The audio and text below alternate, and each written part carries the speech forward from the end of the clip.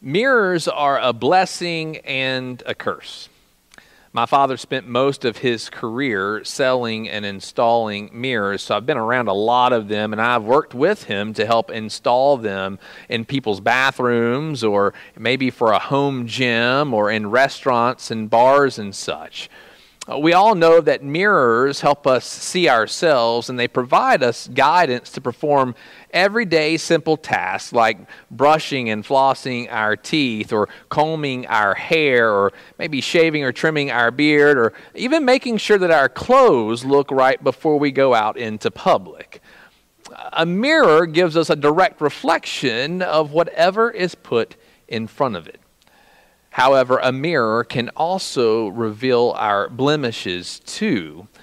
Sometimes the mirror is not our friend because we can look into it not liking what we see.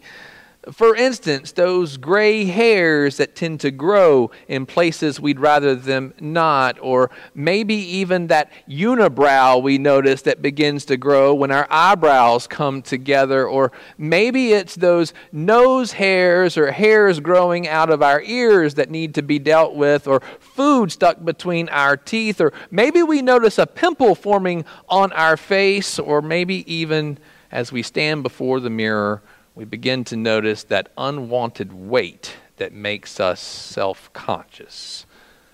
The mirror can lead us to judgments, both good and bad, about ourselves, and sometimes even about others, especially when we compare others to ourselves. And so Jesus' words today remind us of the importance of looking into the mirror first. Jesus tells us, "Do not judge, or you too will be judged. For in the same way you judge others, you will be judged, and with the measure you used, it will be measured to you. Why do you look at the speck of sawdust in your brother's eye and pay no attention to the plank in your own eye? How can you say to your brother, 'Let me take the speck out of your eye,' when all the time there is a plank in your own eye?" Jesus gives us guidance for living together and seems to be prohibiting judgment of one another. Now, personally, I have heard many people throughout my years of ministry quote only the first part of this passage, "Do not judge." These are Jesus' words, a command that comes with a warning for anyone who refuses to listen to them. He says that our judgment of others is indicative of how we will be judged too. So the question for us today is whether or not we are forbidden from all judgments, or if Jesus is speaking about specific types of judgments here. You see, the Greek word for judge is krino, and it can mean several different things, such as ordinary discernment, judicial litigation, bestowal of a reward, pronouncement of guilt, and the absolute determination of someone's fate. Now, I bring this to your attention because if you read the gospel accounts, you will find numerous occasions in which Jesus makes judgments about others. Most often, his judgments are directed toward the Pharisees and the scribes and the teachers of the law. For example, Jesus calls them a brood of vipers and whitewashed tombs. He even goes on to tell Nicodemus in John chapter 3, "You are Israel's teacher, and you do not understand these things. Very truly I tell you, we speak of what we know, and we testify to what we have seen, but you people do not accept our testimony." In the next chapter of John, he calls out a Samaritan woman at the well, saying, "You are right when you say you have no husband. The fact is that you've had 5 husbands, and the man you now have is not your husband. What you have said is quite true." Jesus also issues judgments on cities that refuse to repent, even though he performed miracles in them. In Matthew chapter 11, Jesus says, "Woe to you, Chorazin! Woe to you, Bethsaida! For if the miracles that were performed in you had been performed in Tyre and Sidon, they would have repented long ago in sackcloth and ashes.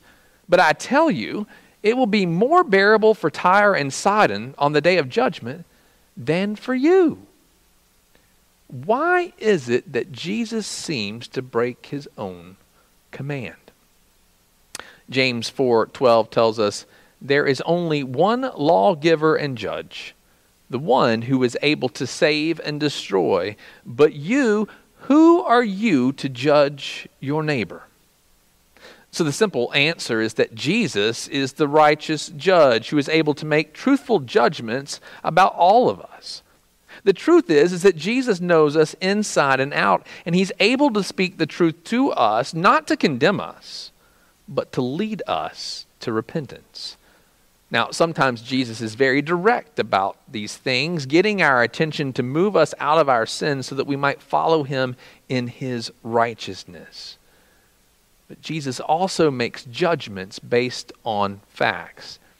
In other words, Jesus is not telling us that we can't make any judgments about others.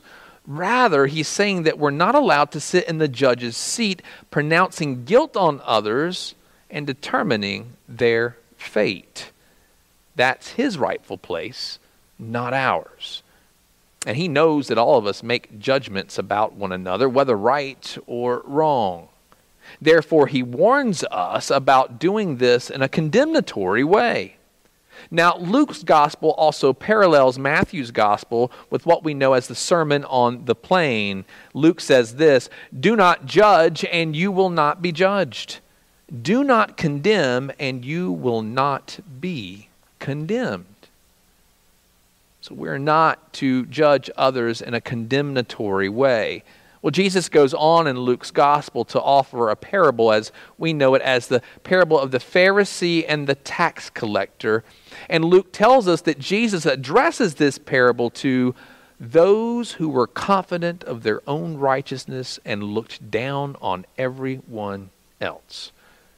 If you're unfamiliar with this parable, the parable is about a tax collector who prays to God, asking for God's mercy, acknowledging his sinfulness to God, beating his breast, and not even looking up to heaven.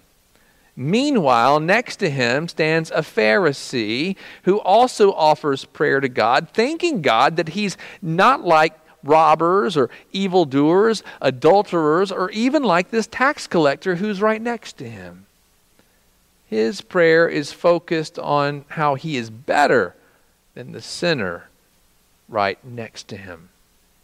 You see, the Pharisee in the parable apparently hadn't looked in the mirror recently. He can't see any of his own blemishes, blinded by all the wonderful things that he is doing for God, which makes him feel even more righteous in comparison to this wretched tax collector who has cheated people out of their money. But Jesus says that the tax collector went home justified, not the Pharisee. You see, the Pharisee judged the tax collector and is judged by Jesus with the same measure of judgment that he gave. And I can assure you that those who heard Jesus' parable were shocked that he would exalt a sinner and humble a righteous man. But we know that Jesus is the great physician, the ophthalmologist, so to speak, who desires to give us clear vision. Now, he doesn't give us glasses or contacts to solve the problem. He simply hands us a mirror. And he tells us to take a good look at ourselves before we start looking at everyone else. And in doing so, we will probably find the solution to our problem, the log or the plank in our own eye. And that plank serves as a reminder of all the unrighteous things that we've done. And this plank is much larger in comparison to the speck of sawdust that we see in our brother or sister's eye. You see, before our heads inflate so large that we can't fit through the door, Jesus reminds us to think about the mercy that we have received from God. Titus chapter 3 verses 4 and 5 tells us, "But when the kindness and the love of God our Savior appeared, he saved us not because of the righteous things we had done, but because of his mercy." Jesus is the only one justified to exalt himself above us, and yet he doesn't even do that. The Apostle Paul reminds us in Philippians chapter 2 that Jesus, who being in very nature God, did not consider equality with God as something to be used for his own advantage. Rather, he made himself nothing by taking the very nature of a servant. He humbled himself by becoming obedient unto death, even death on a cross. Jesus calls us to take a good look at ourselves and to remember God's abundant mercy and forgiveness towards us. If we refuse to do this, we become hypocrites, actors who put on masks to hide who we truly are underneath. And so Jesus tells us, first take the plank out of your own eye, and then you will see clearly to remove the speck from your brother's eye. Do not give to dogs what is sacred. Do not throw your pearls to pigs. If you do, they may trample them under their feet and turn and tear you to pieces. It's important to note that Jesus doesn't tell us to ignore the speck of sawdust in our brother or sister's eye, or to tolerate it, or to act like it doesn't exist. Instead, we are to look at the own planks in our own eye before we have that conversation with them. In doing so, we are reminded and centered that in God's eyes, we are just as guilty as the person who is in the wrong. And it's true. I mean, we may not murder someone in our lifetime, but we've probably called someone an idiot or wished them dead in our heart. We may not physically cheat on our spouse, but we've looked lustfully at other people. The truth is that all of us need forgiveness and mercy because we stand condemned and guilty by the law. But the good news of the gospel is that Jesus is the righteous judge who was judged in our place. And because of this, we aren't condemned, but we're set free. And so in being set free, you and I are called to follow him and to walk in his ways. And in doing so, we are to follow his standard of living and to hold one another accountable to it. In fact, the Apostle Paul in 1 Corinthians chapter 5 says, "What business is it of mine to judge those outside the church? Are you not to judge those inside? God will judge those outside."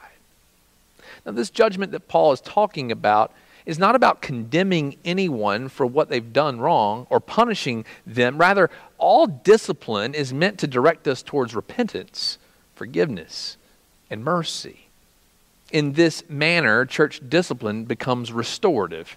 In fact, the book of order that we abide by as Presbyterians in the PCUSA, it says it this way to us: the power that Jesus Christ has vested in his church, a power manifested in the exercise of church discipline, is one for building up the body of Christ, not for destroying it, for redeeming, not for punishing. It should be exercised as a dispensation of mercy and not of wrath, so that the great ends of the church may be achieved, that all children of God may be presented faultless in the day of Christ. Jesus goes on to say in Matthew chapter 18, if your brother or sister sins, go and point out their fault, just between the two of you. Now, if they listen to you, you have won them over. But if they do not listen, take one or two others along, so that every matter may be established by the testimony of 2 to 3 witnesses. If they still refuse to listen, tell it to the church. And if they refuse to even listen to the church, treat them as you would a pagan or even a tax collector. Jesus is not telling us to shy away from our brother or sister in Christ who have veered off the narrow road that leads to life.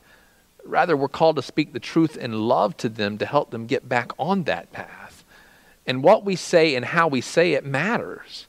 And so referring to the day of judgment, Jesus says in Matthew 12:37, "For by your words you will be acquitted, and by your words you will be condemned."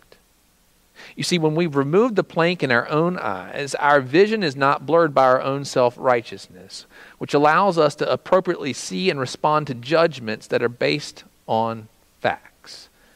These judgments discern the difference between the acts of the flesh and the fruits of the Spirit.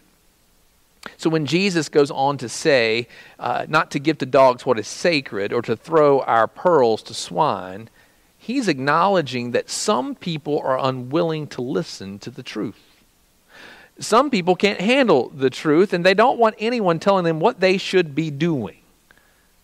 Some people are unwilling to repent, receiving the sacred gift of grace that leads us to correction. And we have to acknowledge that if Jesus offered these judgments in order to restore people back to God, and they refused to listen to him, well, in reality, we're probably going to encounter people in our own life who also refuse to listen to us. So Jesus instructs us to be as wise as serpents and as innocent as doves. He reminds us that the merciful are blessed, for they will be shown mercy. And he teaches us to pray together, saying, "Forgive us our debts as we forgive our debtors." And he warns us in our judgments not to shame or to condemn others, and not to be self-righteous. Instead, Jesus holds up a mirror so that we might remove the obstructions that blind us from seeing him clearly, so that we may walk in the way of humility, acknowledging how great our debts are and how God has forgiven all of them. He calls us to be faithful, and he gives us direction as the church to make sound judgments in our relationships with one another. And he also calls us to do the hard work, helping our brothers and sisters in Christ remove the sawdust that hinders their vision of him too. In doing so, we are able to see Jesus clearly and to follow his lead as his disciples. You see, it's not that we're not called to make judgments at all. It's that we're not called to be the righteous judge. So friends, as we follow Jesus, the righteous judge, may we always take a good look in the mirror before we make any judgments about others. And when we do make them, may they be done in a loving way that seeks to promote repentance and redemption, reconciliation and restoration. For in the same way you judge others, you will be judged. And with the measure that you use, it will be measured to you. I know that all of us certainly want this measure from God for us to be the way that we would treat others as well. So friends, my prayer is that we would do just that. Not assuming that we can't make judgments at all. That would be misunderstanding what Jesus is saying. Instead, issuing judgments based on facts that seek to correct and restore one another as we seek to be faithful as God's church together. Friends, may we do this day and forevermore. In the name of the Father, and of the Son, and of the Holy Spirit. Amen.